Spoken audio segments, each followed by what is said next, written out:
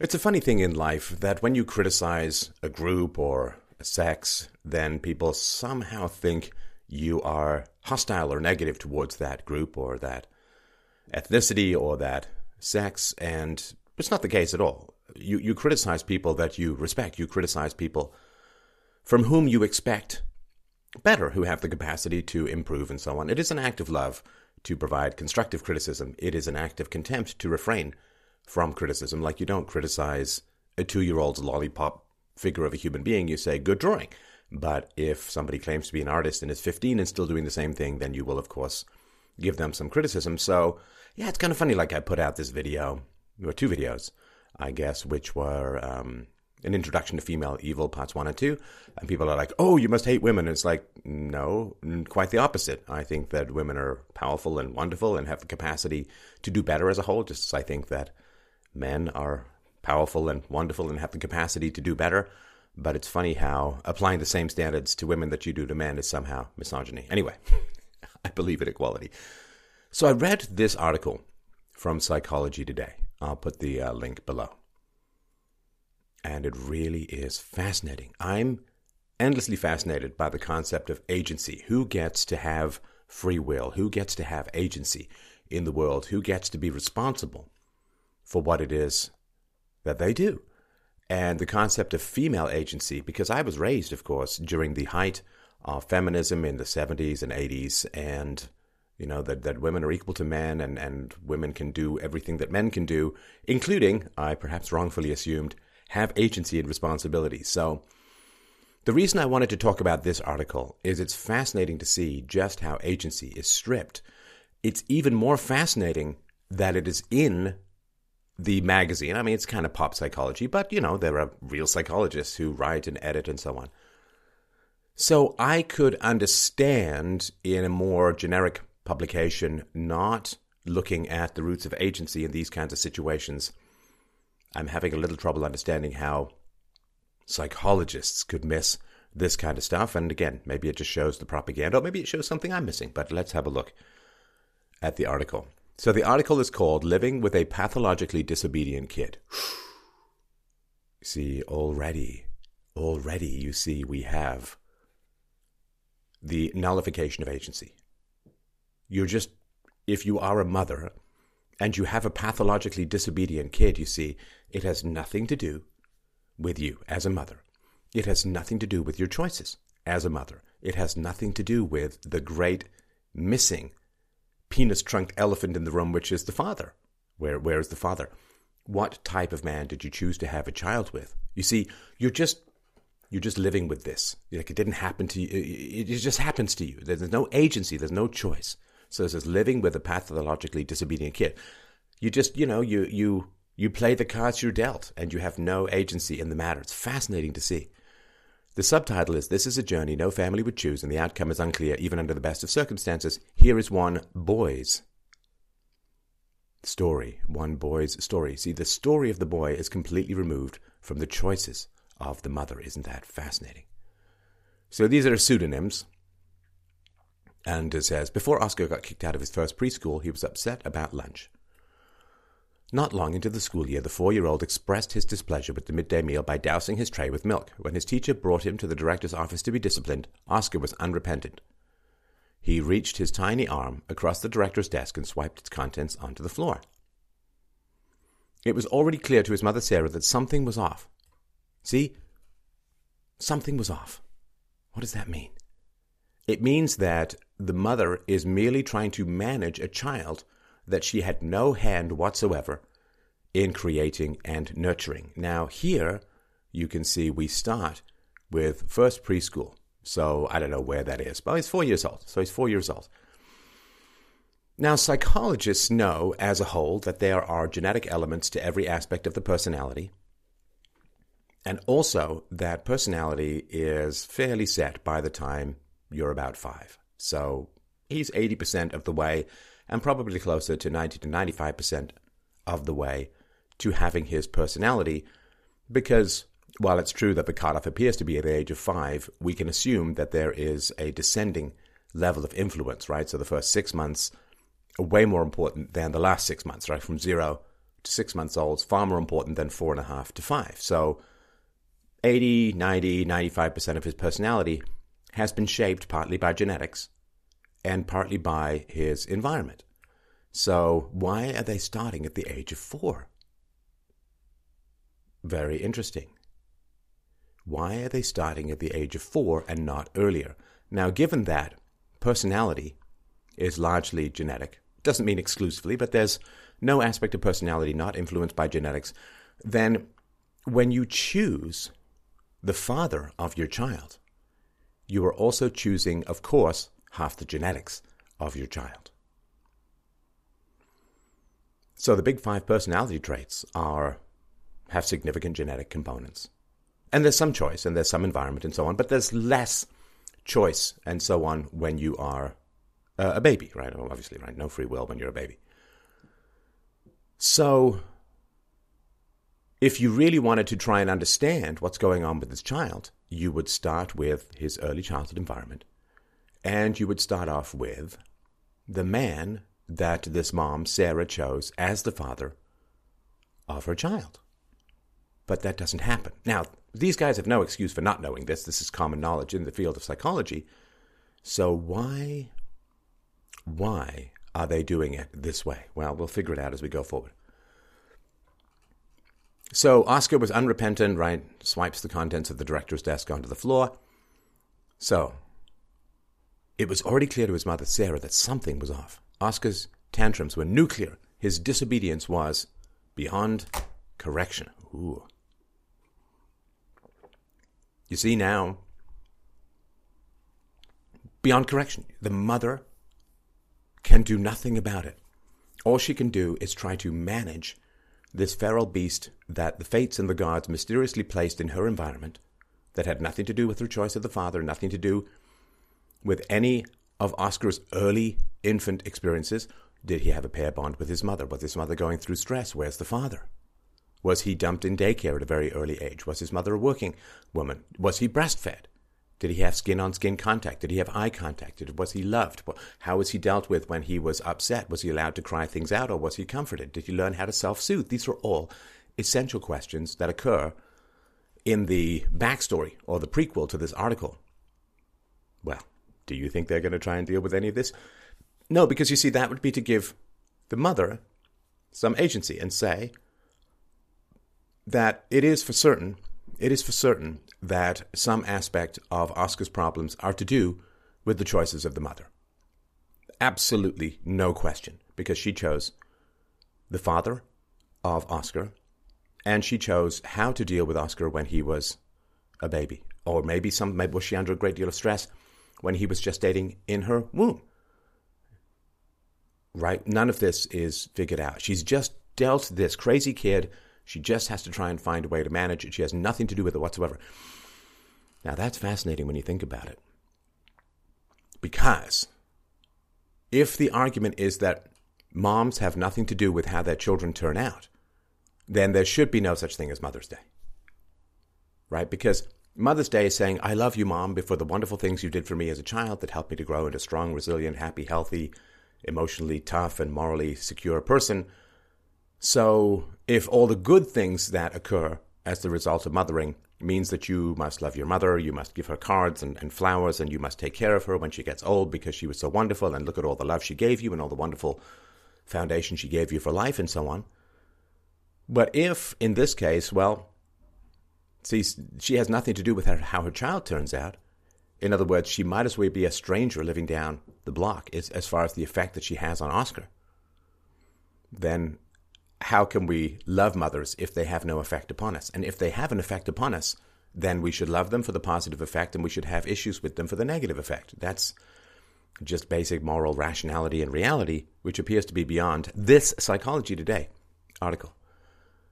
So now what happens is, instead of talking about the source of Oscar's issues, what happens is we now get anecdotes about how terrible it is, and this is designed to give you empathy for Sarah. Gosh, you have a really impulsive, crazy child. How difficult for you, how tough that must be. My goodness, right? So the article goes on to say, and he was so impulsive that when someone else's child climbed into a gorilla cage at the Cincinnati Zoo, Sarah was seized by terror and sympathy, given the number of times Oscar had broken free from her at the zoo and run off in search of adventure. It was sheer luck that he hadn't ever landed in a cage himself. Right? So instead of dealing with anything traumatic that may have happened to Oscar when he was a baby, maybe he was dumped in daycare or whatever, the only emotions we're given access to are Sarah's emotions. Now, I can speak as a parent for myself that my daughter does not break free and never has broken free from me and run off in search of adventure. Never. In fact, trying to get her to go somewhere else can be a real challenge because she loves to hang around. She loves my company. I love her company. And so why does he want to get away from his mother? You see, he's just off in search of adventure, right? Why does he want to get away from his mother? And we're talking low single digits here, right? She takes him to the zoo. Why? If he's bonded, right? The children who bond with their parents want to stay close to their parents. So why is he wanting to get away from his mother and go somewhere else? So this, in fact, was not his issue, right? He didn't climb into the gorilla cage, but she's worried. Now that's the only thing that's given as an issue, right? So we start off at the age of 4. He douses his tray with milk, and then he swipes the contents of the director's desk onto the floor when he is supposed to be, quote, disciplined, right? Now, why was he dousing his tray with milk? If you don't have curiosity, you end up with punishment. And that's the great horror of parenting throughout history. If you don't have curiosity as to why your child is doing something, you must end up managing the effects of the behavior because you're not trying to find out the cause of the behavior. If my daughter did something like that, I would be shocked. I would be not appalled, but I would be like, wow, that's very much out of character. What's going on? Now, usually when children are acting out, it's because they have a complaint, a significant complaint, that has not been listened to for a long time. Why does he not respect any kind of authority? How has he been treated? Who knows, right? Because no one asks. We go from 4 years old, where the issues are already probably embedded, to something he didn't even do at the Cincinnati Zoo, to now 14. Talk about a hop and a skip and a jump through history, eh? Now 14, Oscar has been diagnosed with oppositional defiant disorder, ODD, and severe attention deficit hyperactivity disorder, ADHD.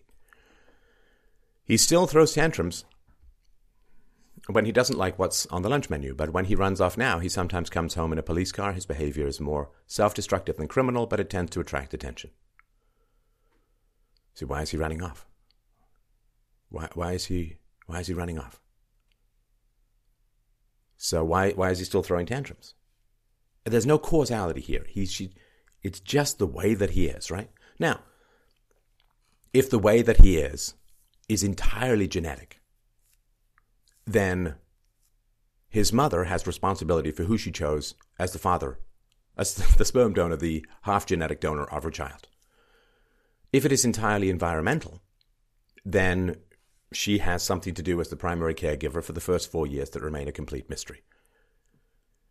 Now, there are choices that he has at the age of 14, but if we say that his behavior is partly environmental and partly genetic, well, the mother has control, because there's no father that's mentioned here. The mother has control over both the genetics of the child and the environment. So here's another example. And now you see, we don't ever ask Oscar why he's upset or Oscar why he's angry or try and find out what happened to him early on in life. Right? They don't interview the daycare teachers. They don't interview, I guess, Sarah to find out what it was like. They don't track down the dad and find out what he was like.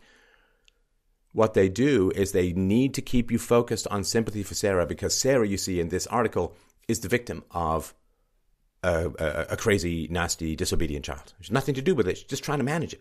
She just got strapped to the back of a wild bucking horse and is just trying to find her way through. So the article says, once when Sarah took her kids, Oscar and his older brother, plus their 2 younger sisters, grocery shopping, Oscar decided he'd had enough before Sarah had gotten through her list. She urged him to be patient. Instead, he ran to a nearby dollar store where he raged to a clerk that he was going to kill himself by drinking bleach. The clerk called the police, and Oscar ended up in a children's hospital where he was involuntarily committed as a suicide risk. That's appalling and astonishing, and he's going to kill himself by drinking bleach. So the kid doesn't want to live. Now, there's no context here. I just need to get through my list, Oscar. No, I'm going to, go to a clerk and rage and talk about drinking bleach and so on. And no history, no causality, nothing like this. What is Oscar's relationship with his father? What was his father like? Is his father even in the picture? Does he ever get to see his father? See, two younger sisters, the younger sisters have a same-sex role model in Sarah, right? What is Oscar going to do when surrounded by girls and a woman? And daycare teachers, preschool, right? Daycare teachers, mostly overwhelmingly women. Primary school teachers, overwhelmingly women. Has Oscar ever had any access to a benevolent male authority figure? Doesn't matter, right? Just won't even ask those questions. Article goes on, kids like Oscar are regulars in hospital mental health wings. They're also overrepresented in after-school detention halls and juvenile justice centers, and when they grow up in jails and prisons. We see them on the news when they do something dramatically reckless, like climbing into a gorilla's cage, or when they commit an act of violence. The recent wave of school shootings has brought aggressive, impulsive young offenders to the forefront of public consciousness.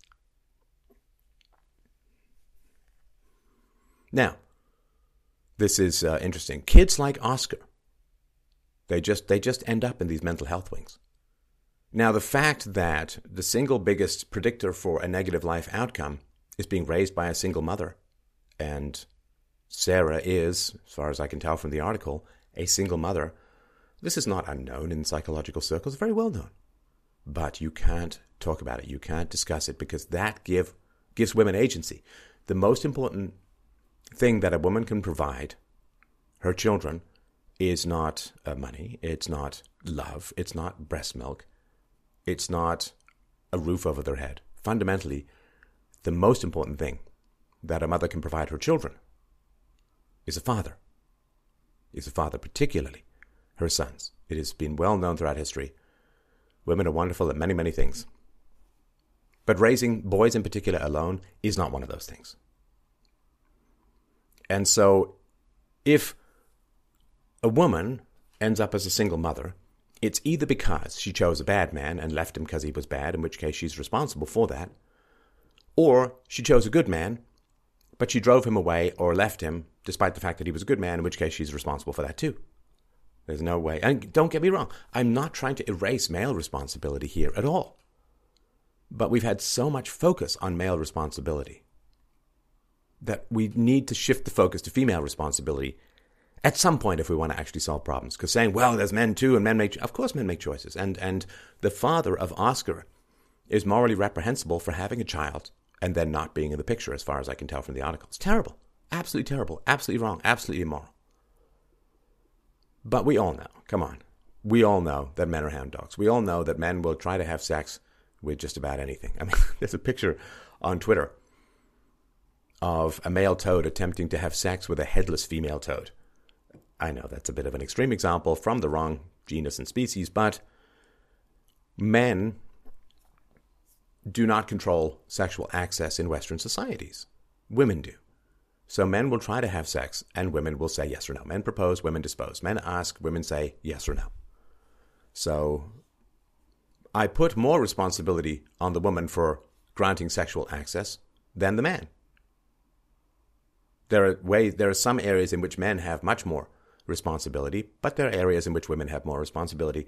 Granting sexual access, particularly the point of reproduction, is to a large degree, not exclusively, to a large degree, it is the woman's job to say no to getting pregnant with men who are unreliable.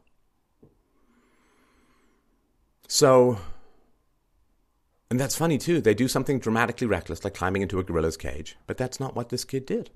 He's taking an anecdote and attaching it to this child. Here we go. Now we go somewhere that's good, right? So how do we keep explosive kids from becoming destructive, dangerous teens and adults?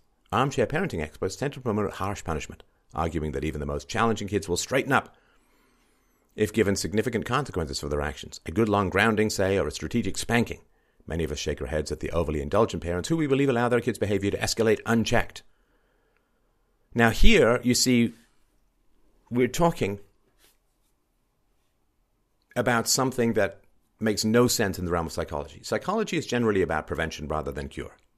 Cure, or minimization of the damage caused by bad genetics or bad parenting, well, that's the job of the court system, the prison system, and so on. That's not really the job of psychology, because nobody knows how to turn a sociopath into somebody with empathy. Nobody knows how to fix broken personalities if, they're just way smashed up.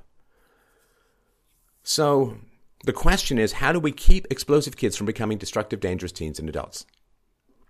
Now, you see, we start with kids, not babies. Start with kids, not babies. It's very, very important that they have to start with kids, right? Because you just got these crazy kids. They're just pouring milk. They're sweeping stuff off the principal's desk or whatever. They're climbing into gorilla cages. They're just crazy kids, right? No reference to infancy. No reference to early childhood. No reference to any of that. No reference to the presence or absence of the father or the genetics of personality.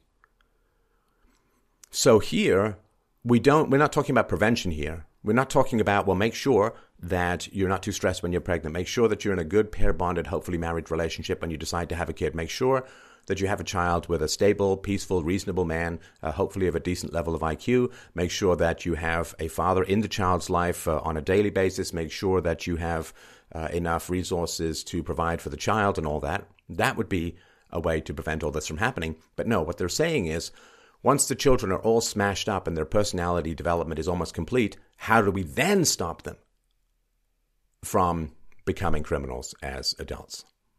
See? No causality on the part of the mother. No agency. So, we're now talking about hitting children who are destructive. And so research reveals that contrary to conventional wisdom, harsh discipline backfires when it comes to pathologically disobedient kids. The best way to keep them from ending up on the nightly news is instead a skill-building, problem-solving approach grounded in compassion. So now you have to pour untold tens or hundreds of thousands of dollars of professional resources into your child because, you see, you probably didn't choose the right father for your children. Father's not around. You put your kids in daycare. You hit your kids. You ignored your kids. You whatever. I don't know what happened with this woman because, again, nobody's even asking this question, even though in the realm of psychology, this would be the first question to ask. Experts in the so-called disruptive behavior disorders, ODD, conduct disorder, ADHD, instead of doling out punishment, we need to help these kids develop the coping skills and impulse control that aren't innate to them. Interesting. Impulse control. Now, of course, impulse control has significant genetic components. And if the mom got pregnant, you see, with the wrong man, then she lacks impulse control. She lacks the capacity to simply cross her legs and say no, or use sufficient birth control. And don't give me this 1 in 10,000 times it fails, no matter this. Come on. Single motherhood is way too common for this kind of stuff. So it's like saying everyone in World War I who died probably died of a heart attack right before they got shot. It's like, yeah, I'm sure a few did, but it doesn't explain the body count. So if the child is lacking impulse control, then we look at the parents first, and we say, did the parents lack impulse control?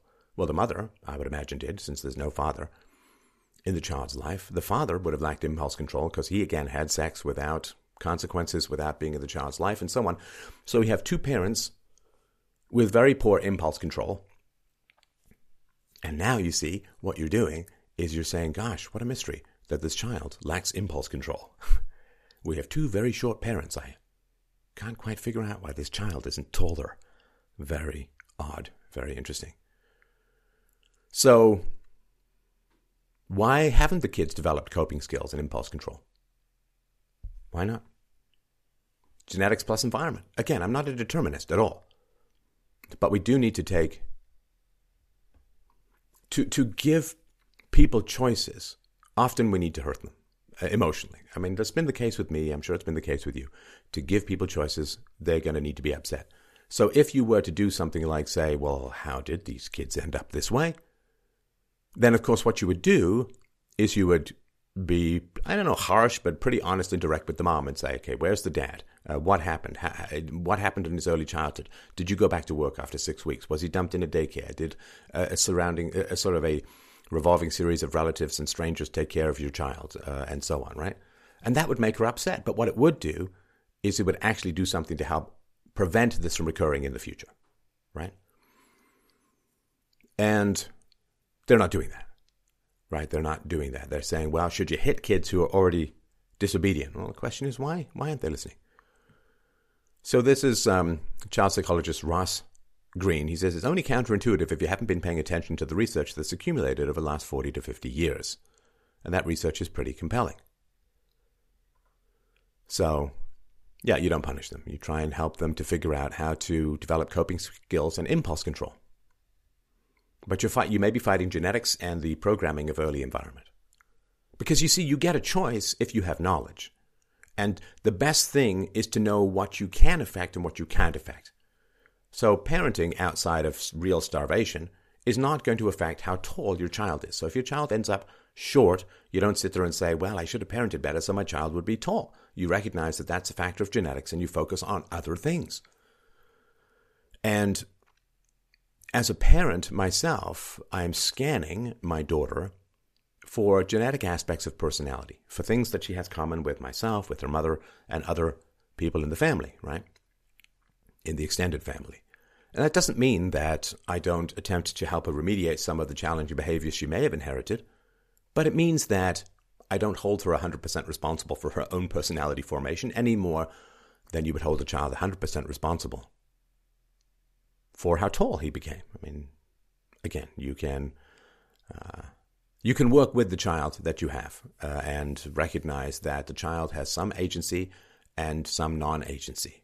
And if you say it's 100% agency, that's kind of abusive, right? Because if the kid, let's say that the kid is bored in school, you say, well, it's your fault. It's like, well, no, maybe the kid's just really smart and school is preternaturally boring. So if you say it's 100% the kid's responsibility, then you're putting way too much agency on the kid. If you say it's 0% the kid's responsibility and it's all X, then you don't actually give the child the chance to develop free will. Article goes on, says, Oscar lasted all of a week. At his second preschool, the kids were expected to take an afternoon nap or at least lie down quietly. He refused. And it wasn't just nap time that irked him. He refused to do any of the school activities. He'd simply get up and run away. Sarah enrolled him next in a preschool designed for kids with special needs. They couldn't handle him either. Neither could the fourth one, which specialized in, quote, difficult kids. He was too much even for them. So began Oscar's journey from school to school, his explosive tantrums and flight risk status closed doors everywhere he went. He wasn't any better at home. Sarah, a social worker who is a single mother, couldn't take her 4 kids anywhere for years because Oscar would always wander off. Now that's interesting. Let's go back up here. Because she talks about kids, right? Oh yeah, Oscar and his older brother plus their 2 younger sisters, right? So we have 2 boys and 2 girls. Now only one of the boys is a problem. At least that's all that's mentioned, right? So that's interesting. So the first question that I would ask Sarah, which is why I'm not a reporter at Psychology Today, the first question that I would ask Sarah is, do your boys have different fathers? Do your boys have different fathers? Did the older boy, if they had the same fathers, the older boy was the father around for the early childhood of the older boy, but then was gone by the time Oscar grew up, right? That's a very interesting question. In my own family, my brother had access to my father for a couple of years, and then my father left very shortly after I was born, so I had no access to my father, and that produces some different outcomes that you need to be aware of so you can make better choices. So, if the older boy, who's not described as a problem, if he's from a different father, then they're not full siblings and there could be some genetic elements. And I would ask about the personality of the father of Oscar's father. If they are from the same father, I would say, well, did the older boy have more access to the father for the first couple of years of his life? Right? Because it's just an older brother. It could be 8 years, could be 10 years between the two, right? So there could be a father who was the father for the older brother, who then wasn't the father for Oscar, right? It's important stuff. Okay, so then there's more. He wandered off, right? If you pushed him, he'd blow up. He'd break things and tear the house apart, Sarah says. Also, she's a social worker. I'm going to go out on a limb here. That generally means lefty. That generally means exposed to a lot of feminism. That generally means male hostile in some ways. Again, it's not 100%, but, you know, if you've got a guess, that's what you do, right? So he injured a teacher's aide when he was 9. So when Oscar refused to do his schoolwork, the aide got in his face and yelled, right? Which is exactly the wrong thing to do, according to these guys. Oscar performed a signature move, swiping his arm across his desk. One of the flying school supplies hit the aide, who called the police. Handcuffed, taken to juvenile detention, back of a police car, and so on. He ended up leaving the school, being yelled at. Oscar's strongest behavioral trigger is being yelled at. Huh. Why? Why is his strongest behavioral trigger being yelled at? Was he yelled at by his mother when he was little? Was he yelled at by his siblings? Was he yelled at by his father? Again, half the genetics come from the father. Father absence is a huge trigger for this kind of behavior. And nobody asks about father absence, right? He's broken, mom says, so he breaks stuff, right? You say you can't do so. He's broken so many computers and iPads that I've stopped buying them. Why is she getting all the money? These things are not cheap. How is she getting all these computers and iPads? It's just strange. So he hits himself. All right, so, okay, flare-up happened one Friday this spring around midnight. Sarah confiscated Oscar's video game controller to keep him from staying up all night. See, he doesn't have any problem paying attention when he's interested. Oscar erupted, screaming at her and storming through the house, slamming doors. He was still raging when she fell asleep. The next day, when he'd calmed down, she conducted a post-mortem. Did you break anything last night? She asked. No, he said. Why was the hammer out this morning? I don't know. Did you hit anything with it? No. Well, I hit myself in the leg a couple of times. Did that accomplish anything? It's kind of snarky, right? I released my frustration, and now I have a huge bruise. You know, sometimes you have to do what I say. That's no fun. So, just giving him these petty little Hallmark card lectures, you know, oh, sometimes you got to do things you don't want to do, right? It doesn't help the child. Does not help the child at all. Right? That's not a post-mortem. The post-mortem is, where did you learn this behavior? Right? I mean, if you teach the child Japanese, you don't wonder where the Japanese came from. It comes from teaching him Japanese. So, has he experienced or seen any violence as an infant? See, let's say that Oscar's biological father was violent, and maybe that's why she left him with 4 children, right? Or she left him and took 4 children. Well, see, if the child has seen the father be violent towards the mother, that imprints upon the son in particular, because what we're doing when we're little children, what we're doing when we're toddlers and so on, is we're scanning our environment to look for sexually successful strategies, SSS, right? Sexually successful strategies.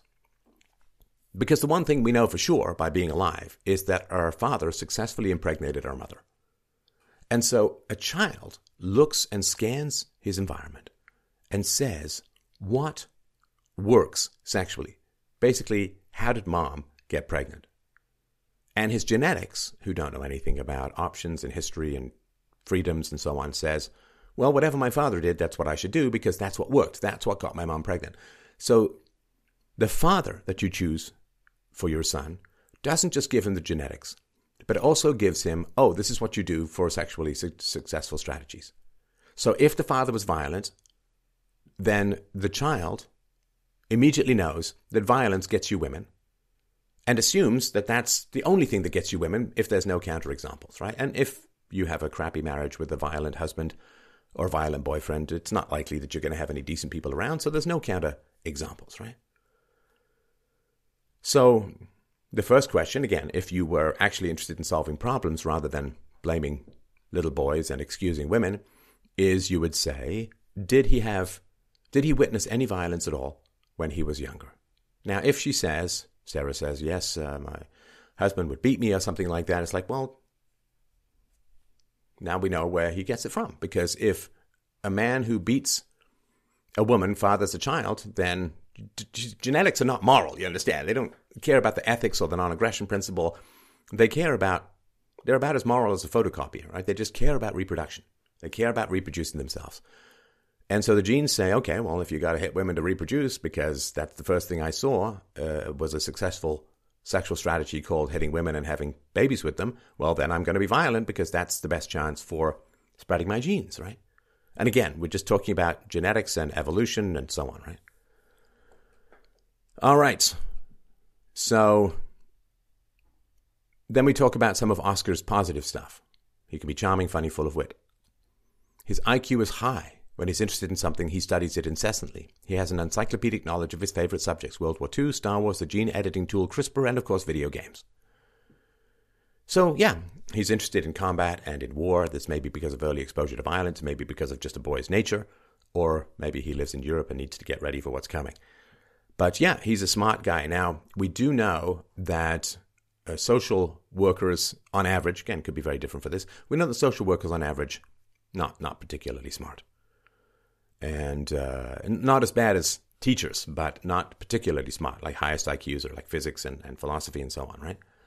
So yeah, he's very smart, and maybe his mom isn't, and that's a really, really tough match.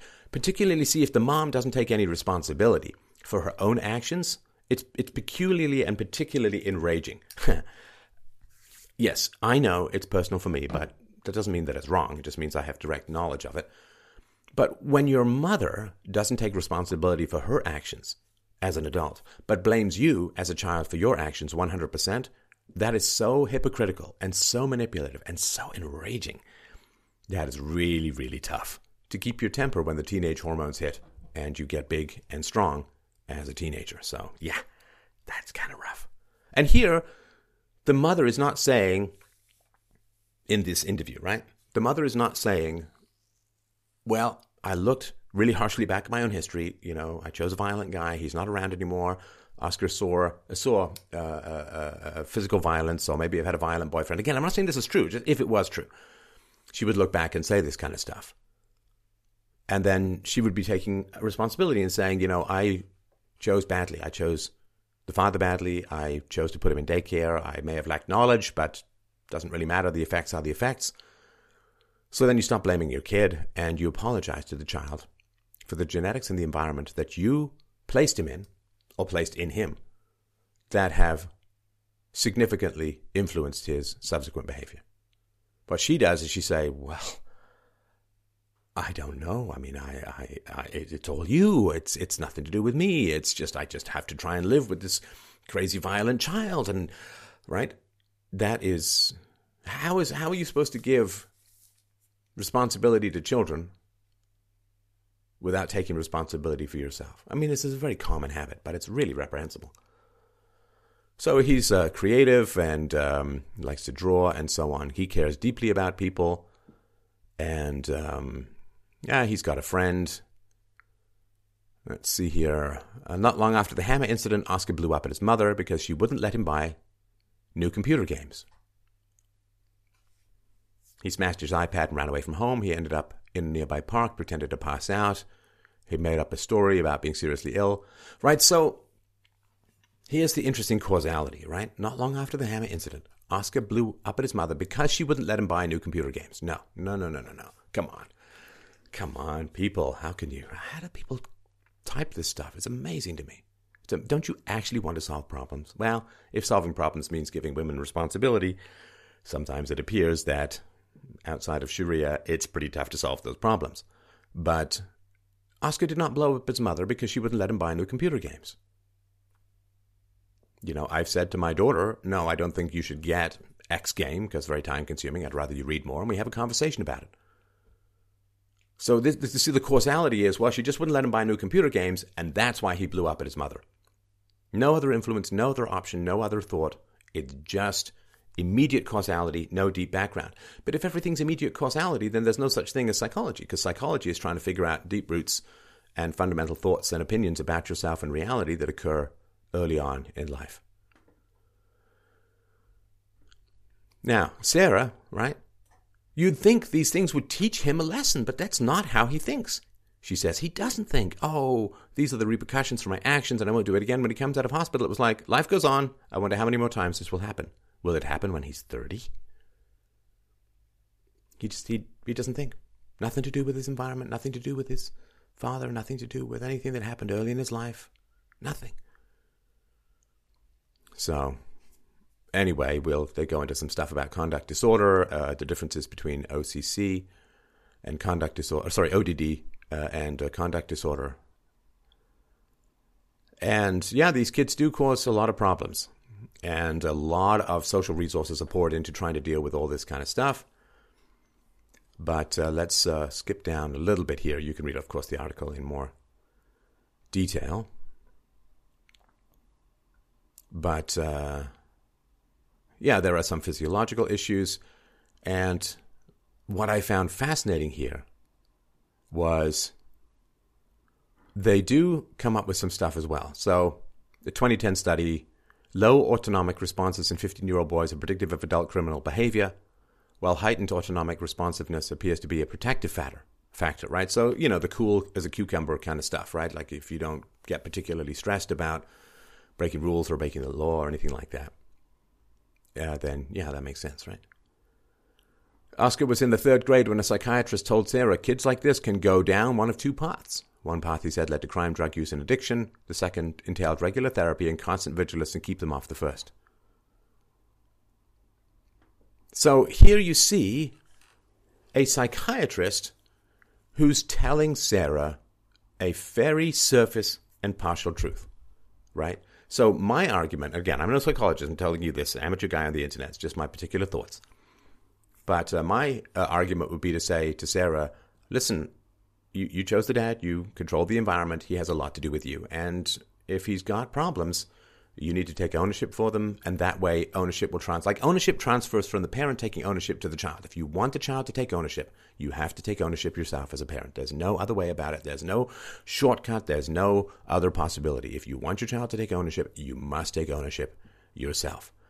Now, he didn't say you have a lot to do with how your child has turned out, and an apology and taking ownership yourself is the best way to transfer ownership to him and to bring you guys closer together. Because if you, quote, engineered, through lack of knowledge, through inattention, through whatever, but if you, quote, engineered part of his personality dysfunction, either through the father or the environment, a combination of both, then you inflicted this personality on him to some degree. And so you need to take some ownership for that. And if you take ownership, he'll take ownership. But if you give him 100% ownership for things that you chose, he won't respect you, he won't listen to you, and things will just get worse. So he didn't say that. What he did say was, you've got a real problem here, and you're going to have to really work hard to solve it, right? So, Sarah was stunned, right? So this is a male authority figure who's telling Sarah a little bit of the truth about her situation. A little bit, like 5%. What happened? Sarah was stunned, says the article. Oscar had seen a string of different therapists by then, but this one was the first to tell her explicitly what the future held for kids like her son. Right? So he's telling her, how does she react to being told the blunt truth about her son? A tiny, tiny sliver of truth about her son. Well, what happens when you tell a woman like this some little bit of truth? She says, it was scary and heartbreaking, and I cried, and my mom cried, and we never went to see him again. And that's what's heartbreaking. She gets a little bit of truth about her son. She cries, her mom cries, and she just never goes back to the guy who told her a little bit of truth. She says, he was just being honest, it wasn't his fault, but I just wasn't at the point where I could hear that yet. He made it sound like this was going to happen. That's always stayed with me. That path is there, and Oscar could go down it. Now, what's interesting here, she says, I cried and my mom cried. Not I cried, I called the father and he said X, Y, or Z. Or I cried and my mom and my dad cried, right? So just I cried and my mom cried. She says, but I just wasn't at the point where I could hear that yet. Not, I made the wrong decision in rejecting the first male authority figure who told me a little bit of truth. I was wrong to do that, and it hurt my child. She's like, I just wasn't at the point. I wasn't ready. It just, the agreement with his statement did not happen to me. I mean, I don't even know how to say any of this. And she wants her son to take responsibility for his actions when she gets a little bit of truth and runs screaming. Amazing. Just amazing. So, the father does show up, right? Sarah's father, a former principal, teacher, and coach, was a harsher disciplinarian, but in recent years, he softened his approach. So that's Sarah's father, not the boy's father. He realized that Oscar's challenges were not a discipline issue and that yelling at him did nothing to correct his behavior. I started to think, I've got to stop being a disciplinarian and stop being a grandfather, he explains. He's since shifted his focus to Oscar's many good qualities and tried to be as effusive with his praise as he was with his criticism. Again, everyone's focusing on Oscar, not on the mom and the choices, right? So, a loving, supporting environment with firm boundaries gives kids like Oscar their best chances, experts say. Even the best possible family life can't guarantee a good outcome. So, there's some issue with there's issue with Ritalin, and you can get into the details about that. But he says this is chief of child and adolescent psychiatry at the University of Connecticut School of Medicine. Said there's not much that can be done clinically for psychopathy. The good news is the vast majority of kids with disruptive behavior disorders have disordered reactive aggression. They misinterpret environmental cues and react inappropriately. Psychiatry can help those kids. So they're talking about some of the brain issues. An overactive amygdala reacts too strongly to perceived threats, making it harder for the prefrontal cortex to intervene. Right, so you get your fight or flight, and you have like a quarter second for your prefrontal cortex to slow down and intervene, and that's really really tough for kids who they kind of act out like there doesn't seem to be an intervention and all of that. So they're talking about a neurological disorder, right? So this guy's saying when a kid blows up and tears apart his classroom, that's a symptom. It's evidence of a breakdown, a non-optimal central nervous system that's not operating the way evolution intended. And just as we wouldn't revoke our child's iPad privileges for running a fever, we shouldn't punish kids for behavior that's a symptom of a neurological disorder, right? So, and again, this is back to, this kid is just born with an odd brain, and the mom just has to find some way to deal with all of this, right? But again, where does the genetics of the brain come from? The genetics of the brain comes half from the father. And where is the father? Where is the father? That is not particularly explained. In fact, it's not even mentioned, right? And there was a bit of glimmer of hope towards the end of the article. I'm afraid it didn't quite pan out. So they talk about medication and so on. But there's a woman here who is, her name is Carruthers, and she's a clinical psychologist at Child Mind Institute in New York. Now, she says she spends as much or more time training parents and teachers how to respond to challenging kids as she does training the kids themselves. It can be tricky to get everyone on board. She says parents expect to bring their kid to therapy, not bring themselves to therapy. Now, that's true from what I've heard, that a lot of parents would just kind of dump a kid on a psychiatrist and say, fix the kid, right? Fix the kid, right? So I'm sitting there going, wow, okay, so the parent and the parent's issues may be transferred to the kids and so on, so the parents have to deal with self-knowledge and look at their history and so on. So I was quite interested or quite excited hearing this quote from the woman, parents expect to bring their kid to therapy, but not bring themselves to therapy. But, she goes on to say, but parents and teachers are really the first line of defense. There's only so much she can do to teach coping skills in a session, after all. To make lasting changes, kids have to practice those skills in the context of real-world triggers at school and at home, with the help of adults who can reinforce them. Individual therapy alone hasn't been shown to be effective in the long term, she says. Contextual interventions along with medication have been the most helpful. So, yeah. Turns out It turns out that the therapy is really just trying to, again, train primarily moms, I assume, on how to deal with crazy, difficult kids that just popped out like the kids of Zeus from their forehead, just popped out of nowhere. And nowhere in this entire article, as I mentioned, nowhere in this entire article is there any mention of Oscar's father, of the family structure, of any connection or contact he might have with his father. And as the child of a single mother, I will tell you this straight up, that if you look at your mom and there's no father in the picture, what do? Well, what you do is you say, either you chose a bad man to be the father of your children, in which case, why should I respect your judgment now? Particularly if all you do is blame him, as single mothers often do, overwhelmingly often do. All you do is blame the man. You won't take responsibility for choosing a bad man, and therefore I have no father. Well, I exist, I suppose, but I have no father. And so, Mom, if you chose a bad man and won't admit that that was a mistake, why should I listen to your judgment about anything else? Why should I listen to you telling me to take responsibility for my life when you won't take responsibility for choosing the wrong man or a bad man to be the father of your children? Won't do it.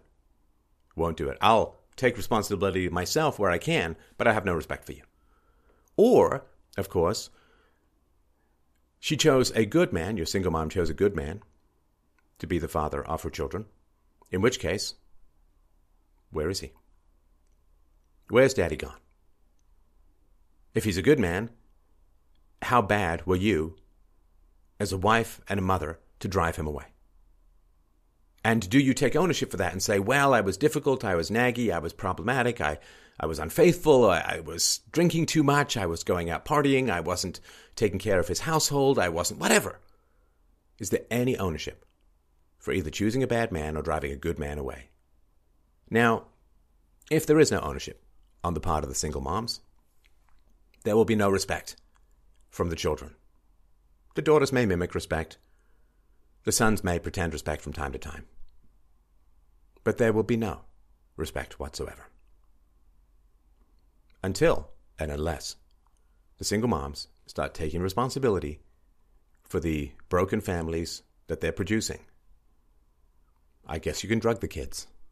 I guess you can manage the kids. I guess you can pour hundreds of millions of dollars into trying to remediate the effects of this lack of responsibility.